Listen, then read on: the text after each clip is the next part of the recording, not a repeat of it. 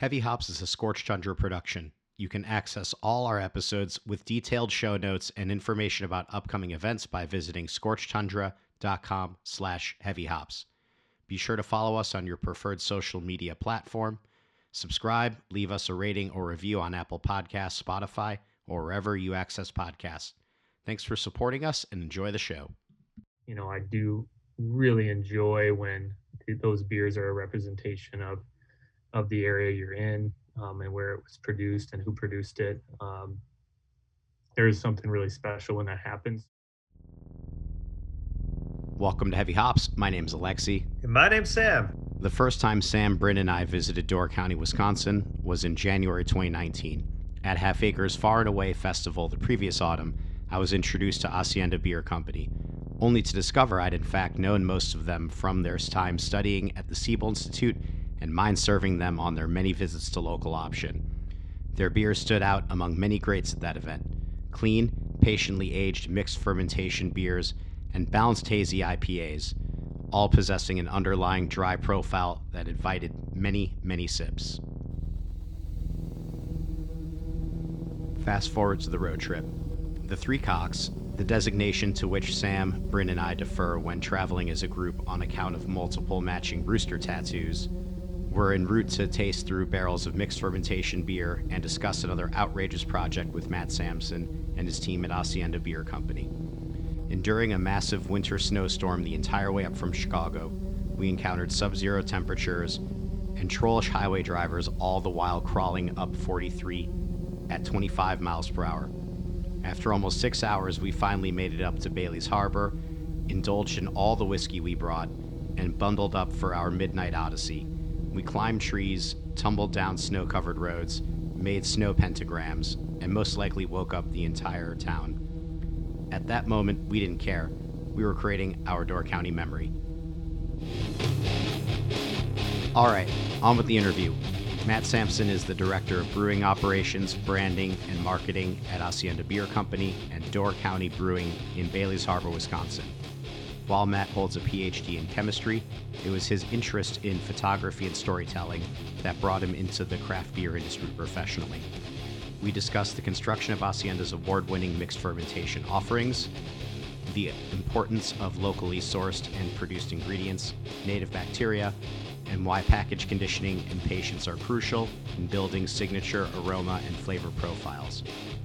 Matt discusses the challenges in keeping the Hacienda and Door County Brewing Company brands separate in their Bailey's Harbor taproom and in a market where customers of traditional American craft beer and contemporary styles of beer are becoming the same person. Let's dive and get heavy.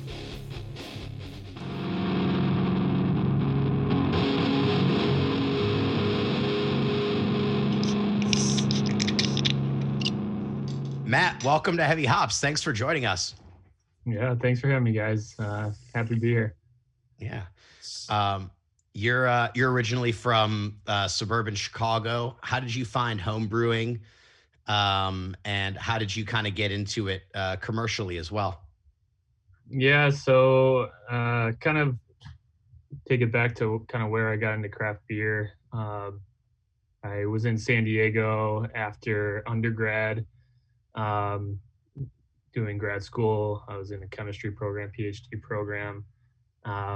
Started homebrewing out there. There was a couple people in my lab that homebrewed as well. Spent a couple days with them and then kind of got hooked on it. Got my own all grain setup, 5-gallon brew system. I never went crazy into homebrewing. It wasn't something that I was obsessed with. I did every weekend or anything like that. My level of my homebrew was never to my liking.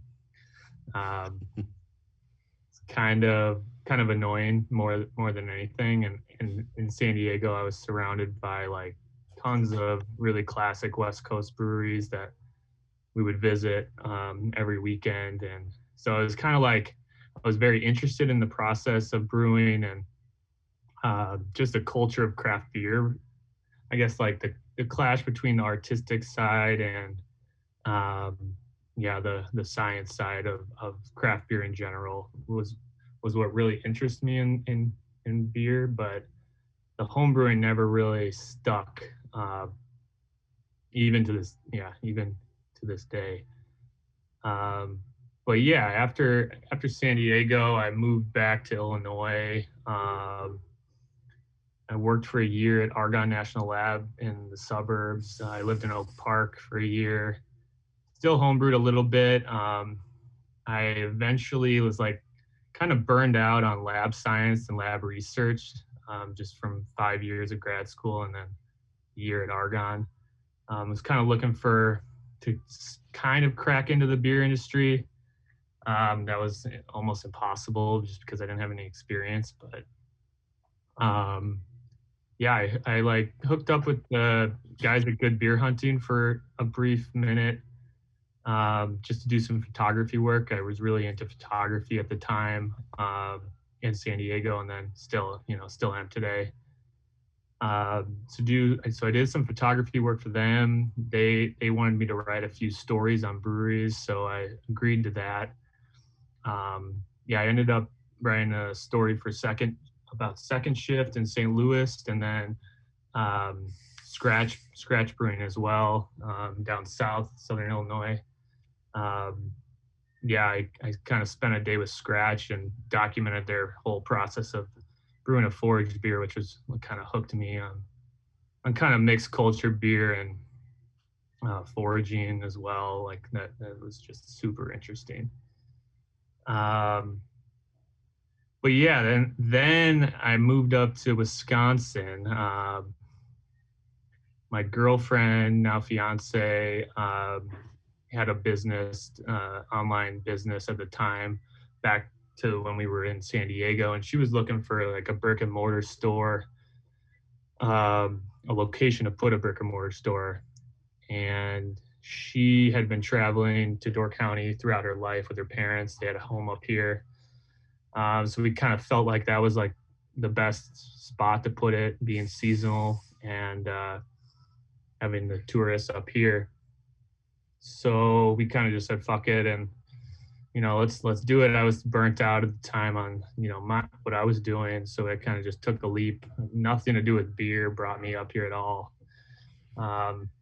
Ended up working like remotely for some scientific journals for a year, staring at a computer for 8-9 hours a day, which was really tiring and not great, but it's funny to say that during COVID now. But yeah, that's what kind of got me up to Door County.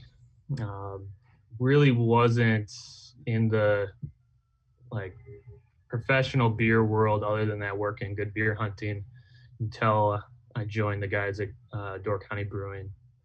Mm-hmm. It sounds like your experience with Scratch and your writing that story for Scratch was pretty instrumental for you in finding a new avenue into beer in a way. Was that the case? And was there also, because as you mentioned, there was a huge brewing scene and well-established brewing scene in San Diego when you had went down there. What were some of the like formative experiences from either time? Yeah. No, that's definitely true about Scratch. Back in San Diego, like I was out there when Modern Times and Society, I don't know if you're familiar with Society, that both of those opened about the same time, like right in the middle of my grad school program. So those were really kind of my go-tos at the time, being new breweries in the area. They were doing some more newer styles, newer stuff, but kind of complete opposites. Like Modern Times was very focused on branding, experimentation, kind of all over the board, which was super cool and interesting. Society was like making super clean, more classic styles, but had a real big emphasis on freshness. They didn't can anything for I think just till like a year or two ago. They like hand delivered every keg and made sure it was stored cold, like religiously, and it was super over the top. Yeah. Yeah. But the beer is still phenomenal. And then like Lost Abbey got me into some mixed culture beer down there, kind of north San Diego County. Yeah, and the other like AleSmith, like classic West Coast brewery, San Diego brewery was one of the hangouts before they moved into their bigger facility, where they were in this small little industrial complex little place that McKellar San Diego's now in. Yeah, those were the main people in breweries in San Diego that really caught my eye, and I was kind of obsessed with those on the weekends. Yeah, moving back to Illinois. Yeah, Scratch, that even before Scratch, I would say like Off Color and Half Acre. Those are the two I kept gravitating towards right when I moved back. I always had like Apex Predator in my fridge. I love that till this day, that beer. And then all the Half Acre classic beers, Pony Pills and Daisy Cutter, I just really, really loved. Yeah, Scratch, that really got me thinking about beer and locality, making beer with foraged ingredients, and really representing a place, time and a place with beer. Before that, I didn't really think about something like that. How did Hacienda come about as an offshoot of Door County? Was it sort of meant to be a new creative outlet? Was it about satisfying an itch? Help us connect the dots there. Yeah. So, yeah, I'll take it a step back for a sec. Yeah, Danny, one of the co-founders of Door County Brewing, he actually reached out to me randomly to source some photographs for labels. That's how I got connected with him originally. Up in Door County, I was doing some drone photography, and he thought it'd be cool to put some seasonal drone photographs on their labels for their seasonal saisons. We have this spring, summer, fall, winter series of more seasonal focused saisons. And at that time, they were about 6 months out from launching Hacienda. So they kind of pitched me on the Hacienda idea concept at that meeting. And then I realized they kind of needed a new voice for that brand, kind of somebody to guide that brand a little bit, kind of be a brand manager of sorts. And I actually like went home, thought about it, and I just sent them an email like pitching this job description of something they didn't know they wanted. And they said, sure, start you at the beginning of the year. And we launched Hacienda in middle of February of that next year, or when I joined the company. So yeah, I was kind of brought on right when they were starting that, and they had already had the idea of that brewery, or the brand, but yeah, just at the start. But yeah, it was to answer your question, it was really started to be a creative outlet for Danny, and other people in the company. They were interested in other styles than the Door County kind of label had become known for since they started that. They were kind of making small batch, draft only taproom beers at the time that they really loved. They just didn't really fit within the Door County portfolio that is distributed across the state. It's a little hard for those two to meet. You could have kind of formed a different label within Door County Brewing, but they thought it would just be easier to branch out, kind of separate the two brands to market them differently. And not just on the brewing side, but also creatively on like the label side. They knew a lot of local artists in Wisconsin, that they really wanted just to, put artwork and showcase their artwork on cans. So that was another factor that really drove them to launch this specific brewing project, Hacienda. Mm-hmm.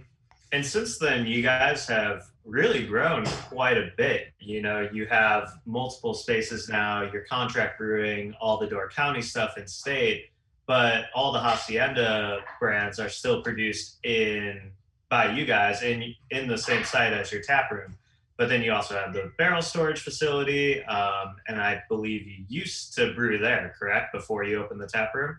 Yeah, so Door County Brewing started in that building where the barrel facility is. Their tap room was above that barrel facility. They brewed on a 7-barrel system there. Um, yeah, I would never saw them brew there, but they described it as such a big headache because it looks like a barrel cellar, like very dirty and like great for barrels, not great for clean beer. And yeah, it would just steam the whole place on brew days, and they would have to squeegee this dirty concrete floor into the floor drain every day. So yeah, they opened this new facility where our Door County tap room is now, and we have a 15-barrel production facility right behind that, where we brew all the Hacienda beer. We do some small batch Door County beers there too, mostly just for the tap room. And yeah, we turned that old production space into our barrel facility. So when I started, we had like 4 oak barrels that had some really old beer in it. And yeah, I was kind of tasked to grow that project into what it is today. So now we have about 75 oak barrels, 3 small fooders, and yeah, tons of bottles conditioning over there. And it's really a nice little barrel project now. Mm-hmm. Mm-hmm. And then finally, your most recent addition is the Milwaukee tap room. What sparked that location, and what was the inspiration behind that tap room? Yeah, because of how tied to the Door County brand that our tap room is up here. I mean, we're in Door County. It's very branded for the area we're in, to tie in with the Door County beers. They really wanted a location to kind of showcase Hacienda by itself. We serve both beers up here, but they wanted something they could build from scratch, and kind of showcase the artistic side of Hacienda in its own space. Have a separate location to showcase those beers, and because it's not tied, Hacienda isn't tied to a location like Door County is, and of its kind of more modern feel. It kind of felt like they still feel like we still feel like it could kind of go. You could put a tap room anywhere and it would fit as long as you have boots on the ground there and are doing some work. I guess then finally, in your mind, how do you distinguish the two different brands as far as styles go? I mean, is it a challenge for you in some way, or are they two distinctly different brands in your mind? Yeah, I mean it's a challenge for sure. Kind of more so. There's a very more clear cut picture of what Door County is. I kind of describe it as unique twists on classic styles, classic American craft beer styles. We do a little subtle twist to a lot of those recipes, but for the most part, they're very approachable beers. Something that now a normal beer consumer would for sure recognize right off the bat and know what they're getting themselves into. Hacienda, on the other hand, is kind of all over the place. We're known for hazy IPAs and adjunct stouts and mixed culture beer now, but we kind of do anything we want, whatever we're interested in at the time. So it is a little hard to make sure on the Hacienda side, we're not cannibalizing a brand. If we're going to serve it in this tap room up here, we kind of have to make sure we're keeping those separate. And it is hard at times because we want to put our our spin on, a similar brand to one of the Door County styles, but sometimes we have to pass on that. Mhm.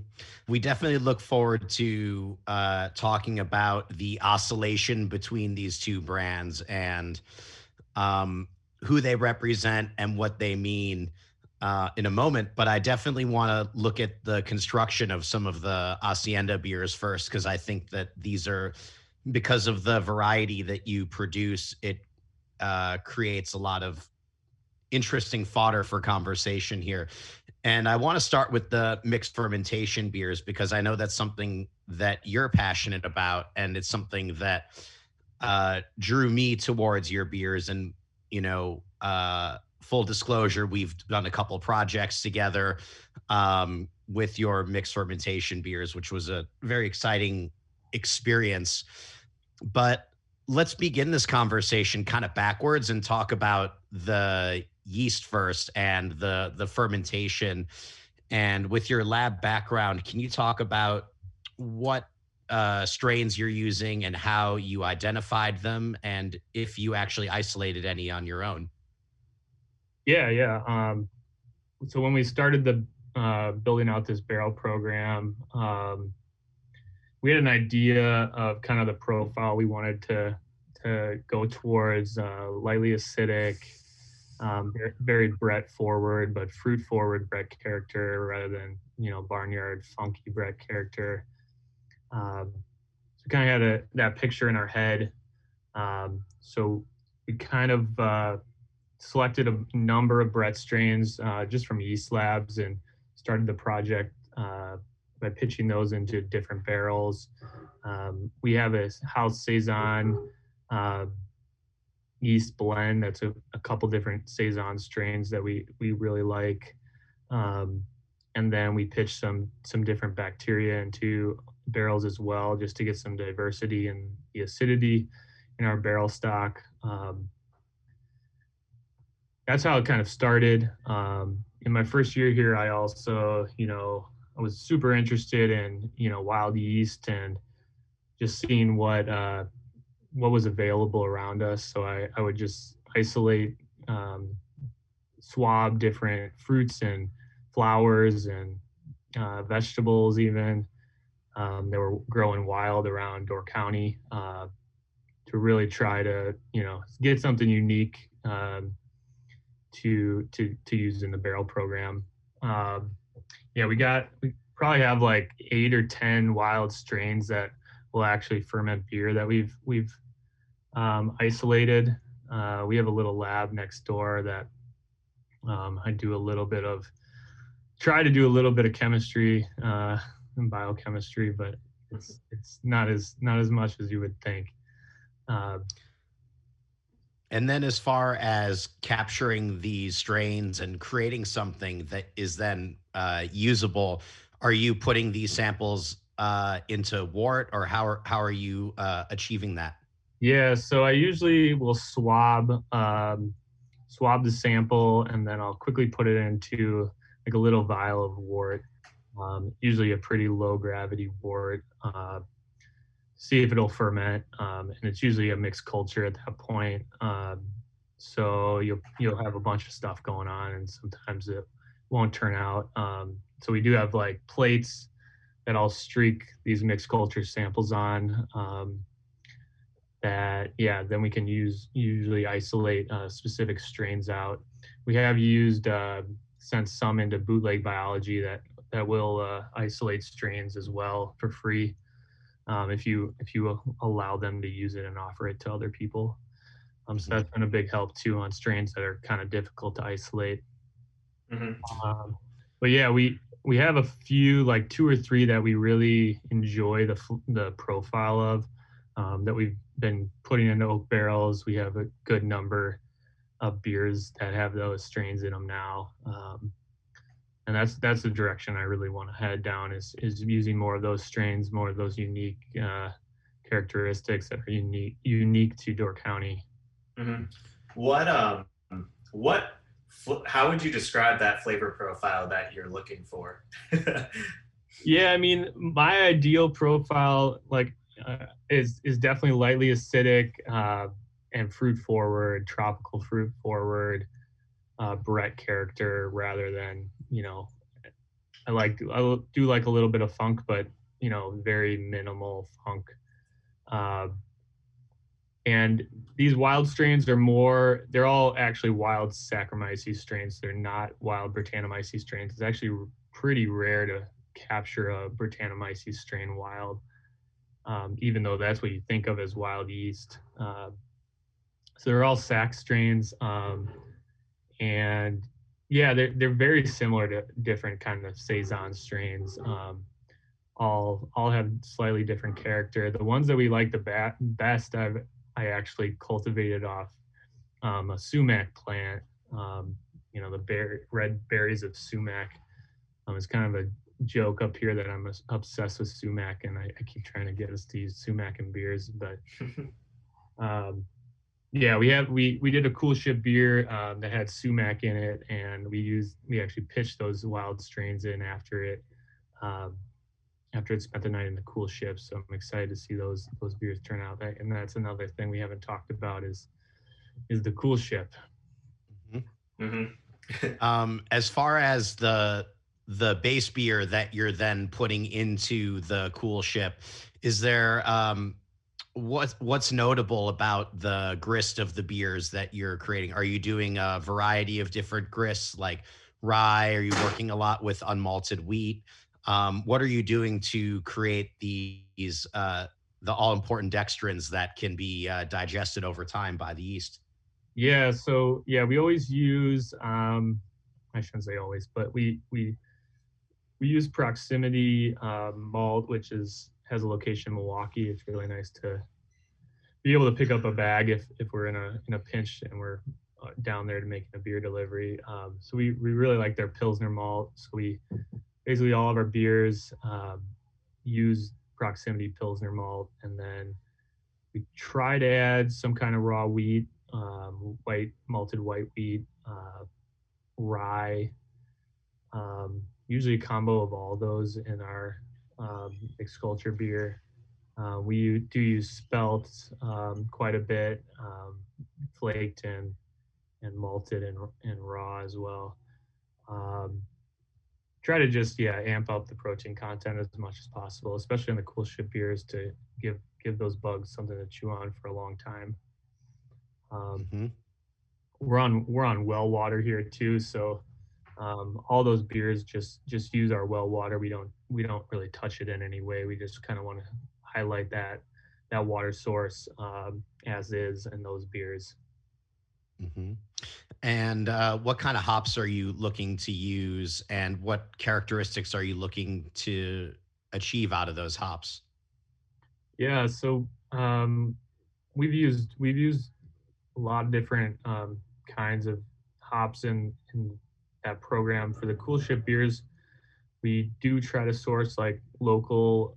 We've done a couple batches with local hops from Door County, some other batches with hops from elsewhere in Wisconsin.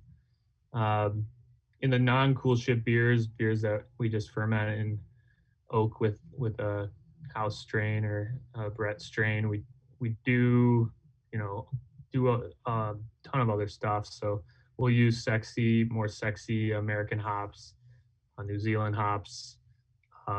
We'll pick something that we're interested in and throw it in the whirlpool. It's kind of interesting. Something I'm interested in right now is the interplay of hops in wort and Brettanomyces. You get some really cool flavors of I don't know if it's biotransformation technically, but there is something that the Brett really transforms these hop compounds, even using it on the hot side, more so than you would expect, even with like a dry hop and then Brett bottle conditioning or something. And you also have a cool ship in a separate room from the brewery, which is a beautiful little room with stained glass that is fun to sit in. When did you build that, and how? What kind of window do you have within the year to use it? Yeah, so we got that about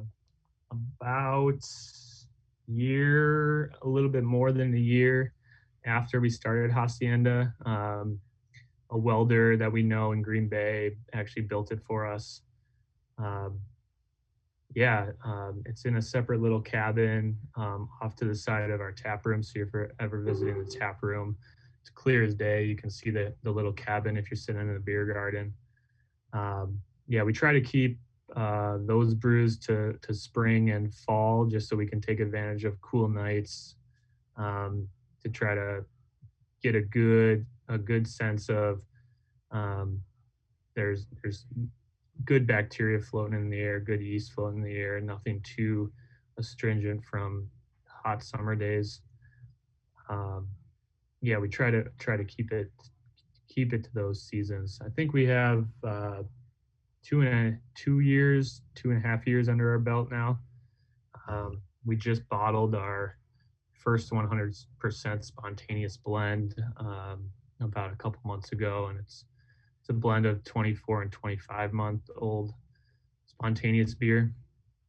That's tasting really really good. So not a traditional lambic or anything goose, but we don't do turbid mashes just because our brew house up here doesn't allow for that. We just try to amp up the protein content, like I said, with the grain bill, um, and then let the wild yeast do its thing. Mm-hmm. Have you experimented with adding ingredients into the cool ship as well, apart from the wort? Yeah. So like I mentioned, we did one with sumac. We've done kind of a weird take on a wit beer with coriander, orange peel, and then chamomile, which is in a lot of historic wit beer recipes.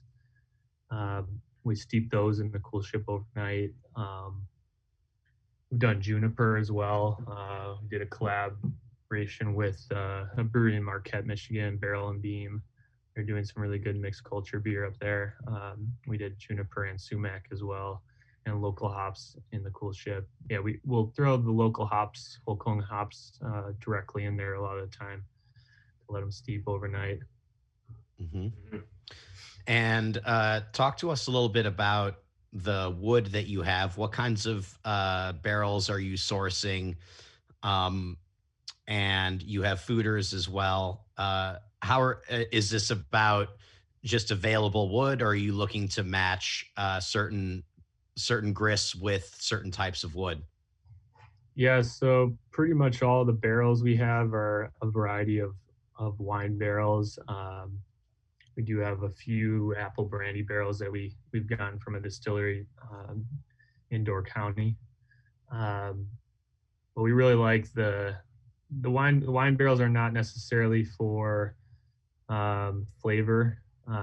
We're mostly sourcing those just as a means to ferment this wild beer and get some oak characteristic from it. But you don't typically get too much actual wine character from it. But we've sourced different kinds of white wine and red wine barrels, all different varieties. Um, every once in a while, we'll see a barrel broker that we know, and we'll try to source some cool grape variety that he has. But for the most part, it's just a means to age that beer. The fooders, on the other hand, were new fooders from Foeder Crafters in St. Louis. So those are American oak. They were extremely oaky right off the bat. I think as all new fooders are. But yeah, they're really tasting nice now. They were tasting nice when we blended a beer as well. Those are really really cool because you do get more oak character than those wine barrels, which I actually really like really oaky beer. Mm-hmm. I think one of my favorite things when we were up there and we were working on that project, Alexi, was when I sampled the different Chardonnay barrels, you could tell some of the newer ones because you got more creaminess from the beer that was aging in it than the other ones. And it was just, it's a really cool experience to kind of taste through barrels that have had different amounts of beer aging in them, because it really shows you just how much that wood can impart a flavor into a beer. Yeah, I remember, I think we did a foeder beer, or a foeder, and then I think we picked like a pretty new barrel, and then one of our oldest, I think, white wine barrels. So we kind of had a little bit of everything in that blend. That was pretty cool. It was really, really tasty.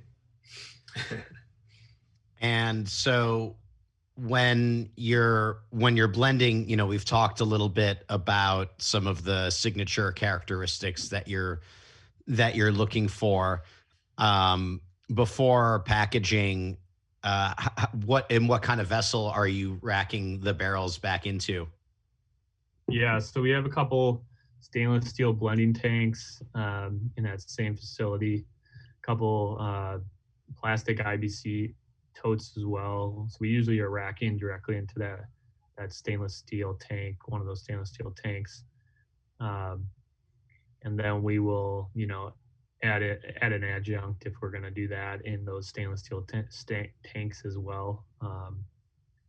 And then, package right out of those. Like I said, we had that 6-head gravity filler,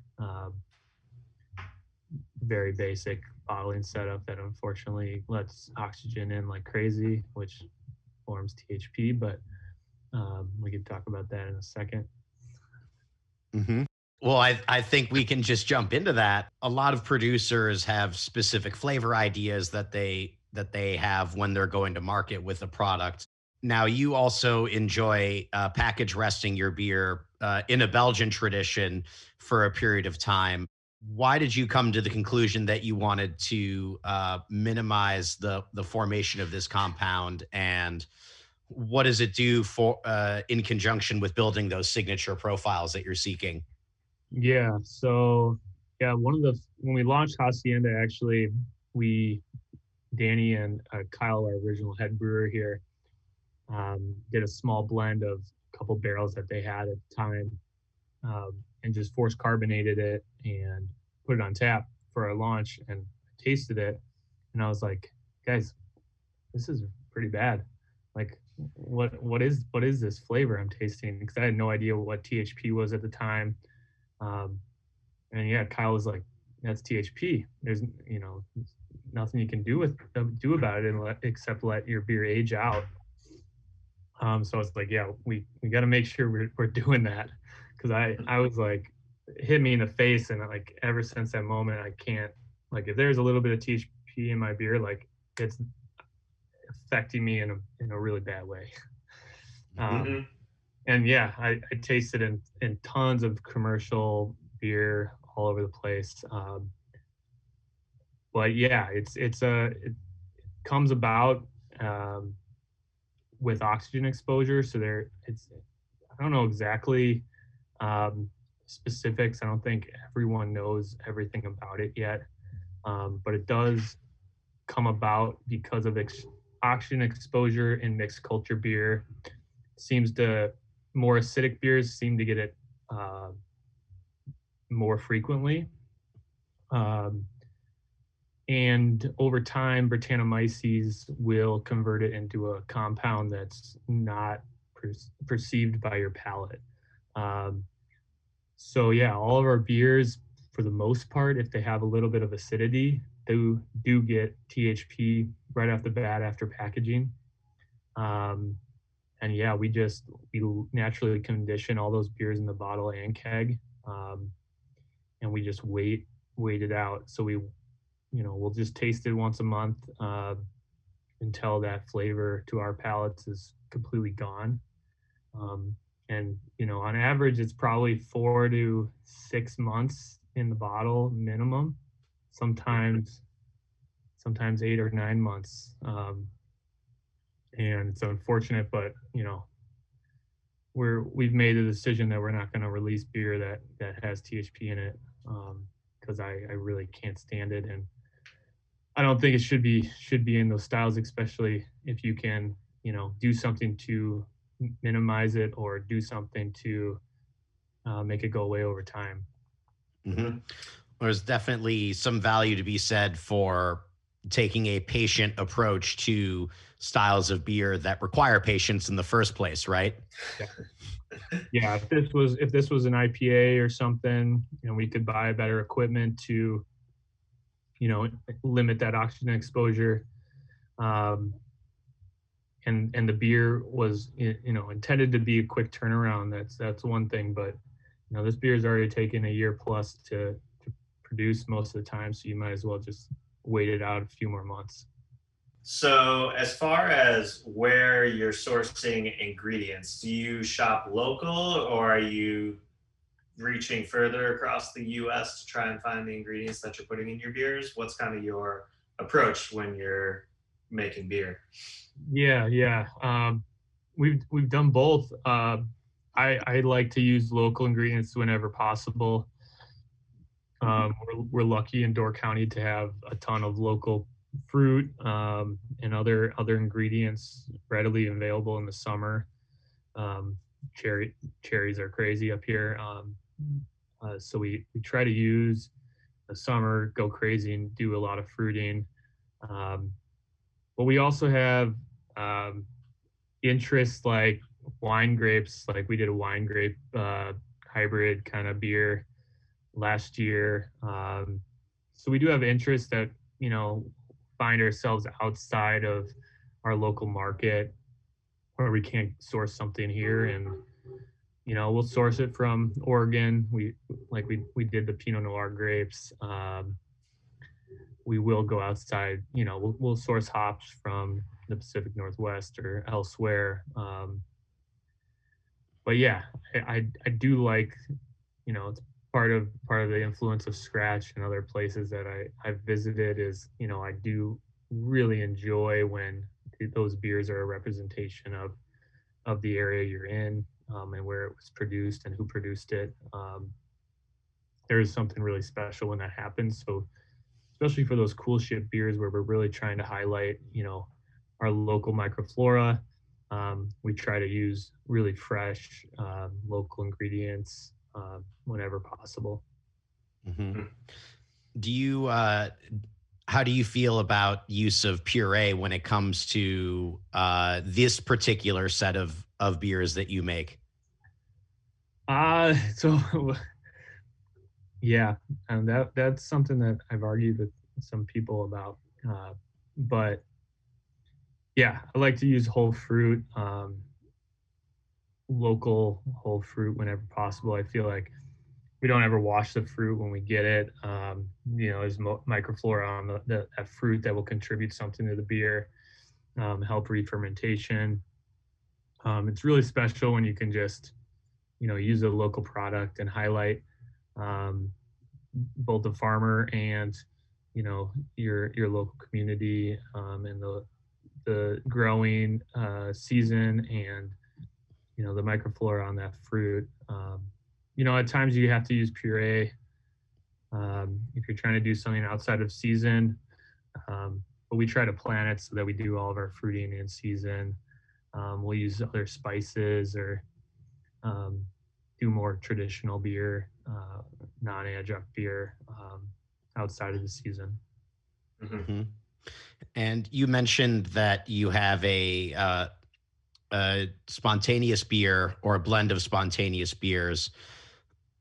Are you looking to release that on its own, or are you thinking of using spontaneous beer as a component to more of your mixed fermentation really offerings? Yeah, so we're definitely going to do both. This first blend is solely spontaneous. Kind of wanted to start it off by doing that. But yeah, I'm definitely interested in blending, spontaneous beer into fresher, more lively beer. I think that's part of what makes Goose so special. It's all spontaneous, but it is multiple years and ages to give it depth. And I think you can do that same thing with, fresh saison with spontaneous beer, old spontaneous beer. You can get some really cool combinations of flavors with that. Mm-hmm. Mm-hmm. Cool. I want to get back to this idea of local as well when we're talking about the brand oscillation between Door County and Hacienda as well. But let's do a little, like a quicker kind of overview on a couple of other clean lines with Hacienda.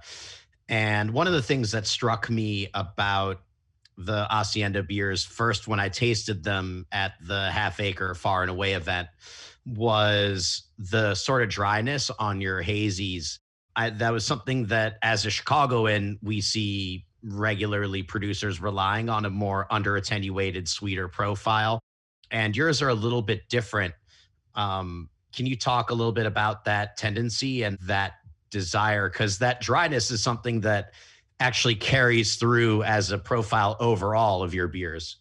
Yeah, for sure. Yeah, I mean, I think me and past brewers that have been here have all kind of had the mindset that we all like sessionable beer. And yes, we're making these newer styles that are trend sweeter. Um, but we're doing our best to make sessionable beer within those styles, and that means slightly drier. Uh, we rely on our water profile to try to balance that dryness, push it towards a more soft, uh, maybe a profile that would be more traditional for a stout, but using in these hoppier beers. And also, we tend to use the Conan ale yeast, what they use in Heady Topper, Vermont ale yeast. Uh, I would say most people, especially in Chicago, uh, are using London Ale 3, kind of what Hill Farmstead and uses and Tired Hands uses.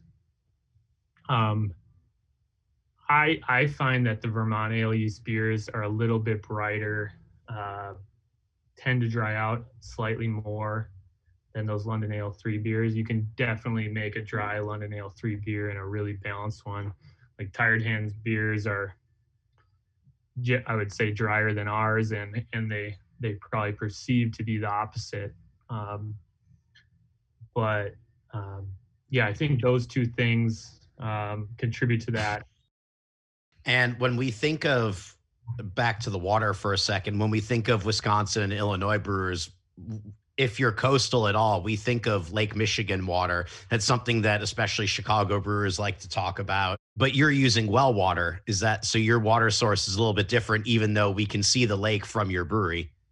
Yeah. So, and we have really hard water because of our well, and we have a lot of limestone, bedrock up here. So yeah, we don't like filter our water in any way. We add minerals to try to help balance that, but we do start with this water profile that is very hard. So um, we don't want to shy away from that. We just try to best soften that as much as possible using other means. As far as your hopping rates and the production of, say, take something like Everything Eventually, where you're featuring a different hop, presumably in the dry hop. Is there anything exceptional about the production of those beers and the hopping schedules that helps you keep that drier profile that you're looking for?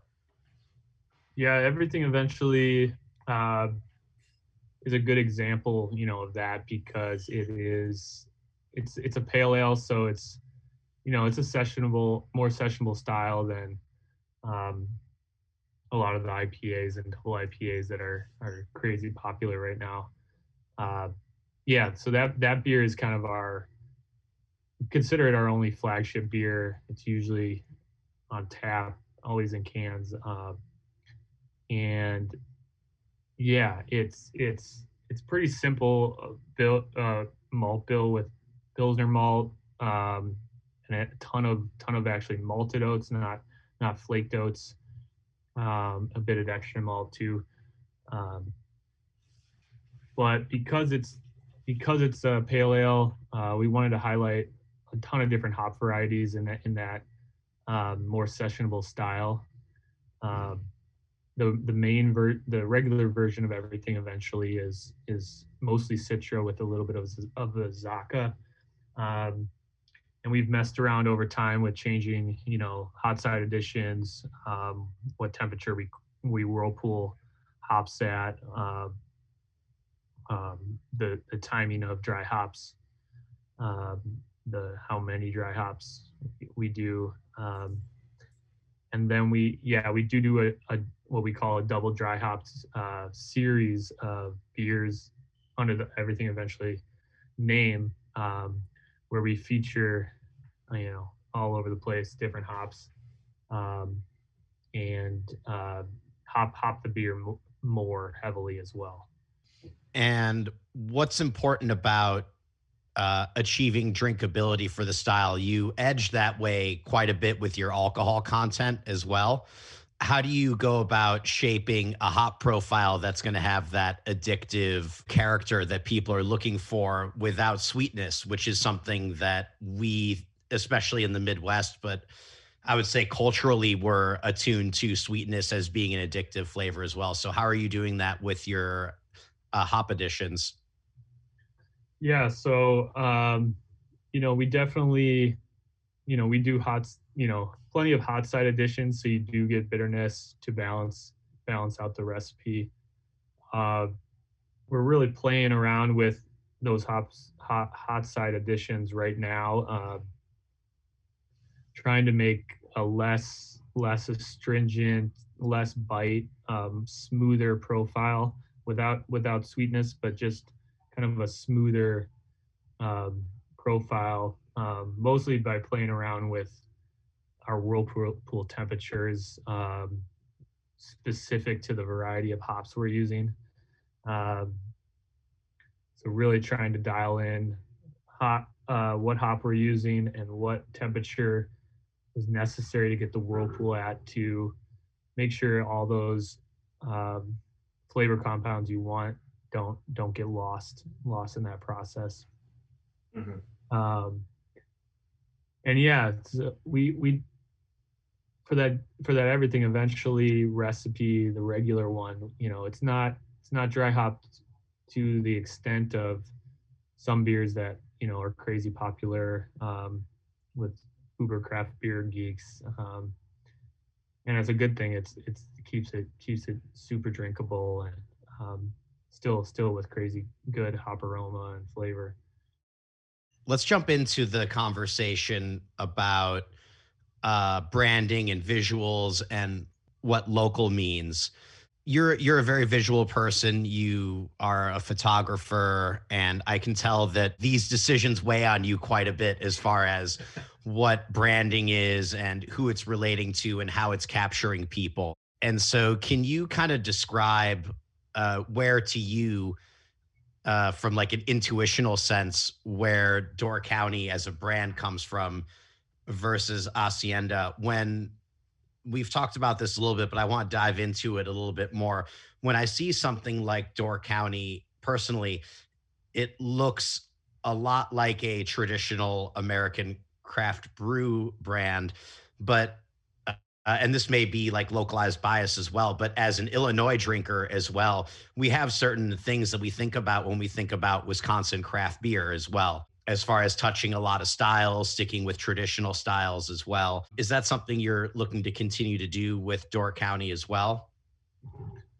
Yeah, I mean, so Door County, if we take it to the beginning, really started, with Belgian roots. It was very focused on not so much the mixed culture side of Belgian roots, but clean Belgian beer. And they had a wit beer, a series of seasonal saisons, um, a bunch of like a pale Belgian pale ale. Kind of started as that, and over time, it really morphed into a different brand based on what people were drinking. Those Belgian styles trying to distribute across statewide in Wisconsin is kind of hard. Um, so it morphed into one of those more traditional Wisconsin brands that you're talking about. You know, we we try to keep that brand very, at least on the artistic side, very relatable to Door County, to the outdoors here in Door County. We have a single artist that does all the artwork for those beers. Um, just to really tie it back to Door County. All the beers are named after something of Door County and have a really nice story relating to Door County. Even if the beer doesn't have to do with Door County, the story reminds you of something you experienced in Door County.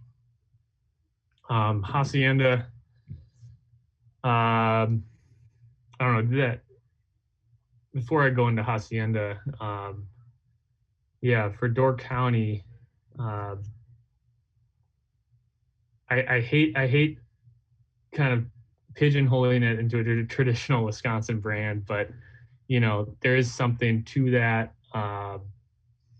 It's not, it's very, you, like I said before, what you're getting into with the styles. Like it's not gonna shock you or surprise you in any way, which can be a really good thing. If you're just looking for something that you've drank. We're kind of at an interesting point in the evolution of craft beer and where things are, to where, and you probably see this in your tap room because it's a great space for you to kind of observe people's behavior and hear the, maybe not as of this recording, but more often than not, you're hearing conversations there and you're able to pick something up and get that like brew pub style feedback as far as what you're hearing. It would be a familiar thing to view Hacienda and Door County as very separate things. I assume there's a separate customer for them maybe, but also at this point of evolution in craft beer, do you think that it's more and more actually becoming the same customer, or that it's not that they're separate, but one is really a bridge into the other? Yeah, I mean, there's huge overlap, between those consumers. And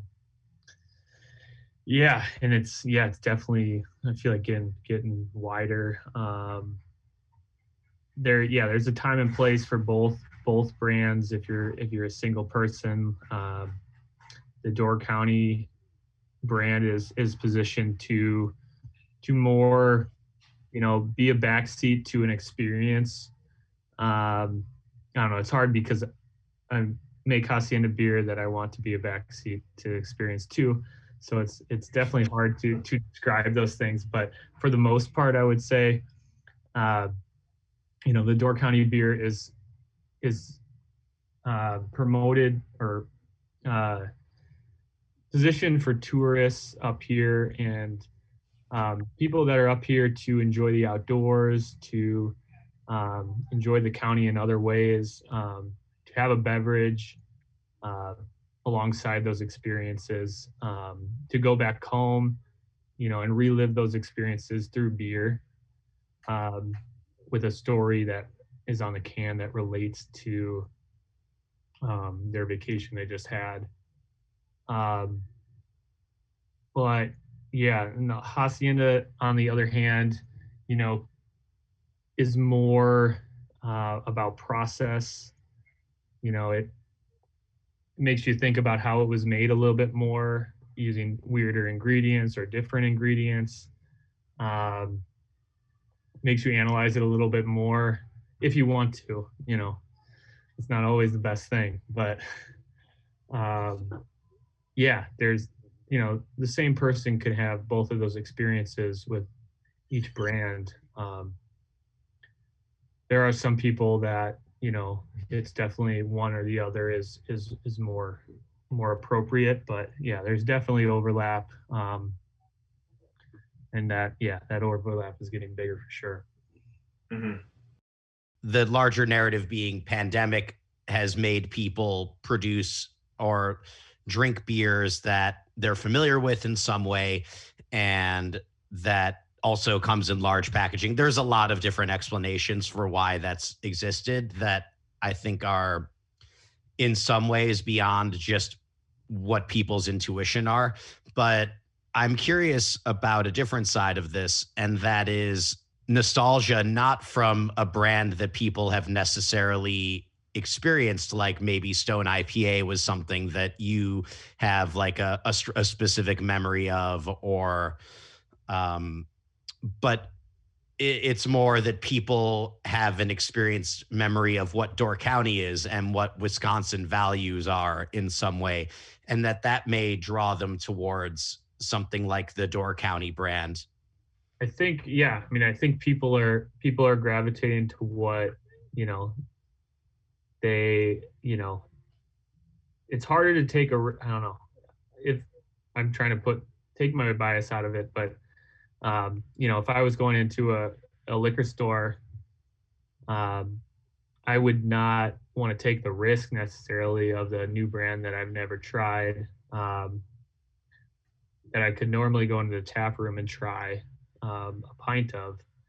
Um, it's just yeah, it's hard to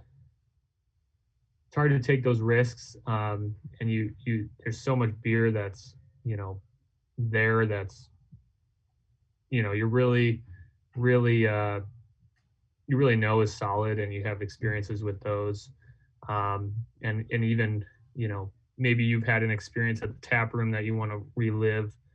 I think that plays into to it on the Door County side. People aren't necessarily traveling here, so they're trying to relive those experiences in their own ways through buying our beer in the market. It's a little weird right now. People are traveling up to Door County. It's like they're gonna take a little vacation. They might as well go somewhere they drive to. So our tap room on the weekends, I don't know if it's good or bad, but it's good for I guess the business, but I don't know. It seems a little weird seeing people in more bigger crowds than I'm comfortable with right now. Um, but yeah.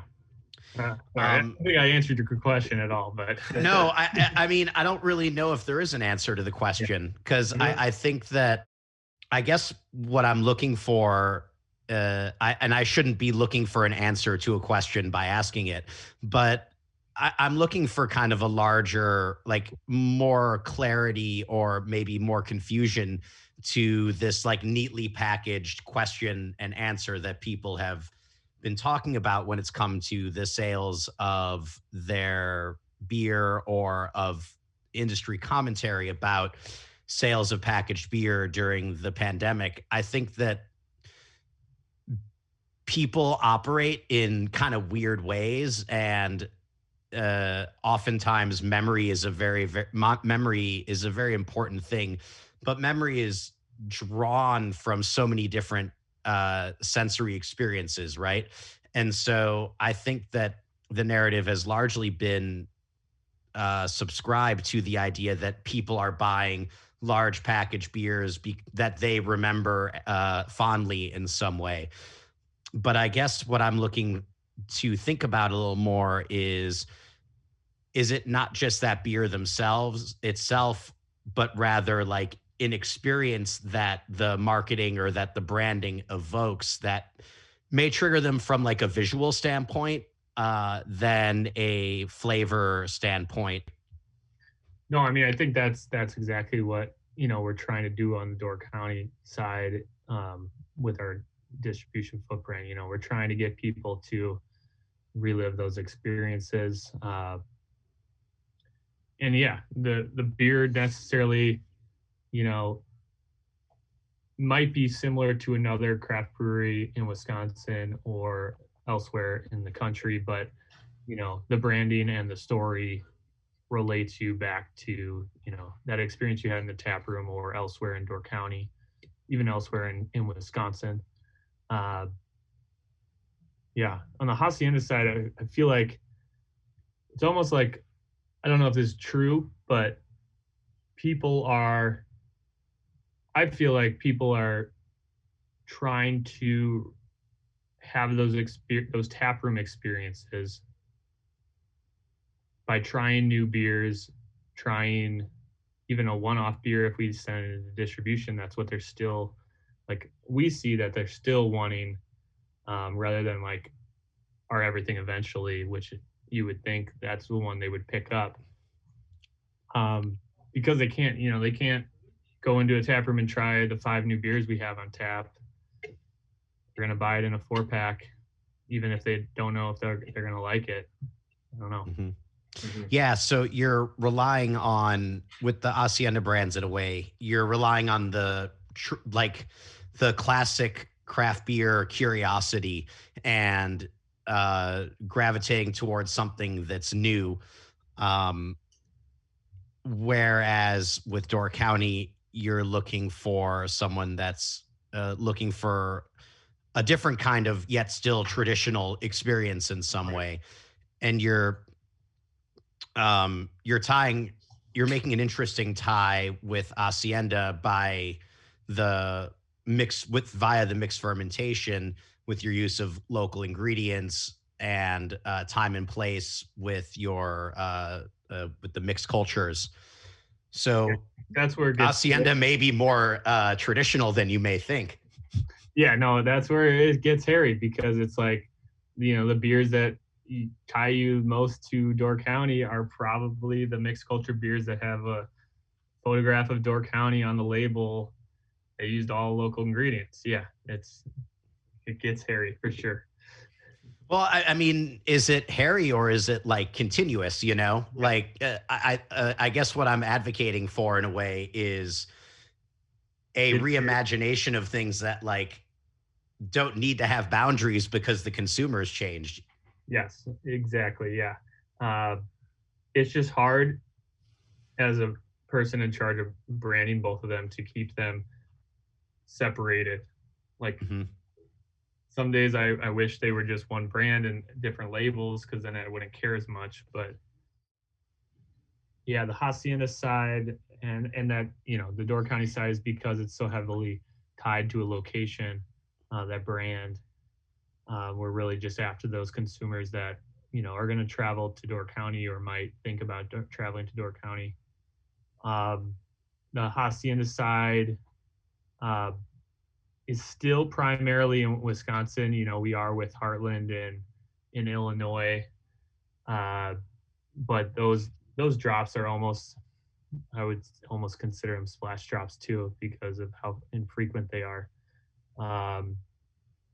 And yeah, we've done, a few in New York City, Pittsburgh.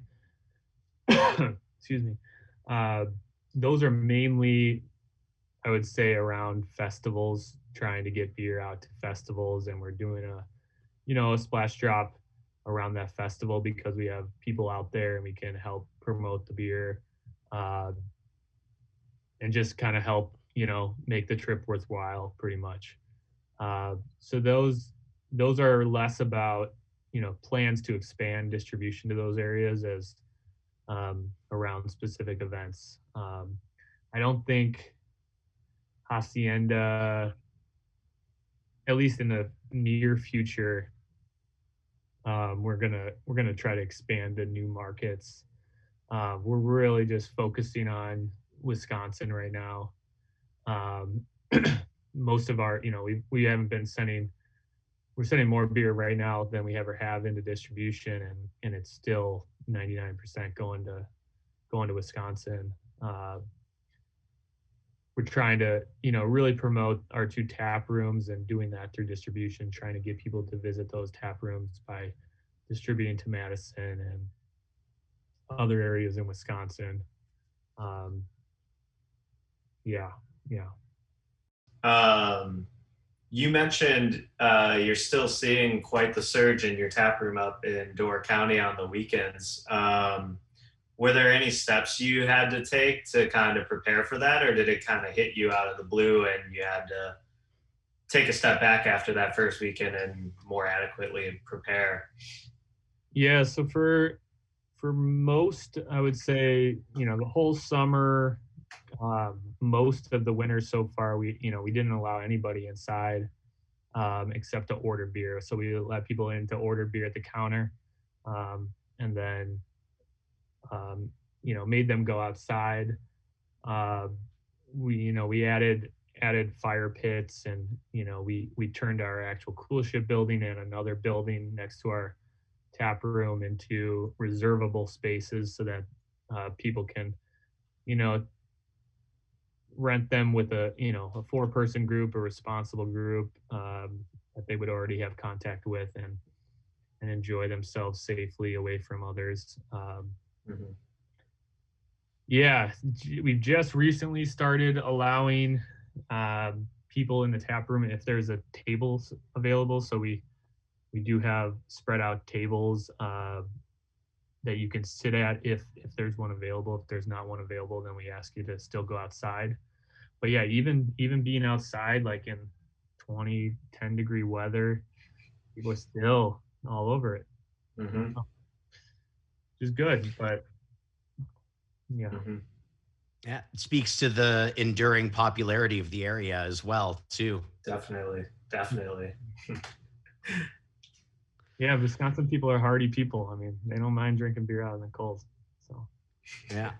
And then you get some of our hardier people go up and visit you too.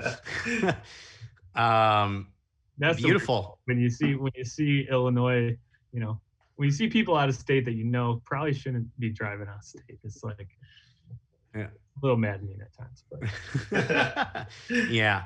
Well, this has been an awesome conversation here. Do you have any kind of parting thoughts here? I don't. Thanks for having me on. It's great to catch up.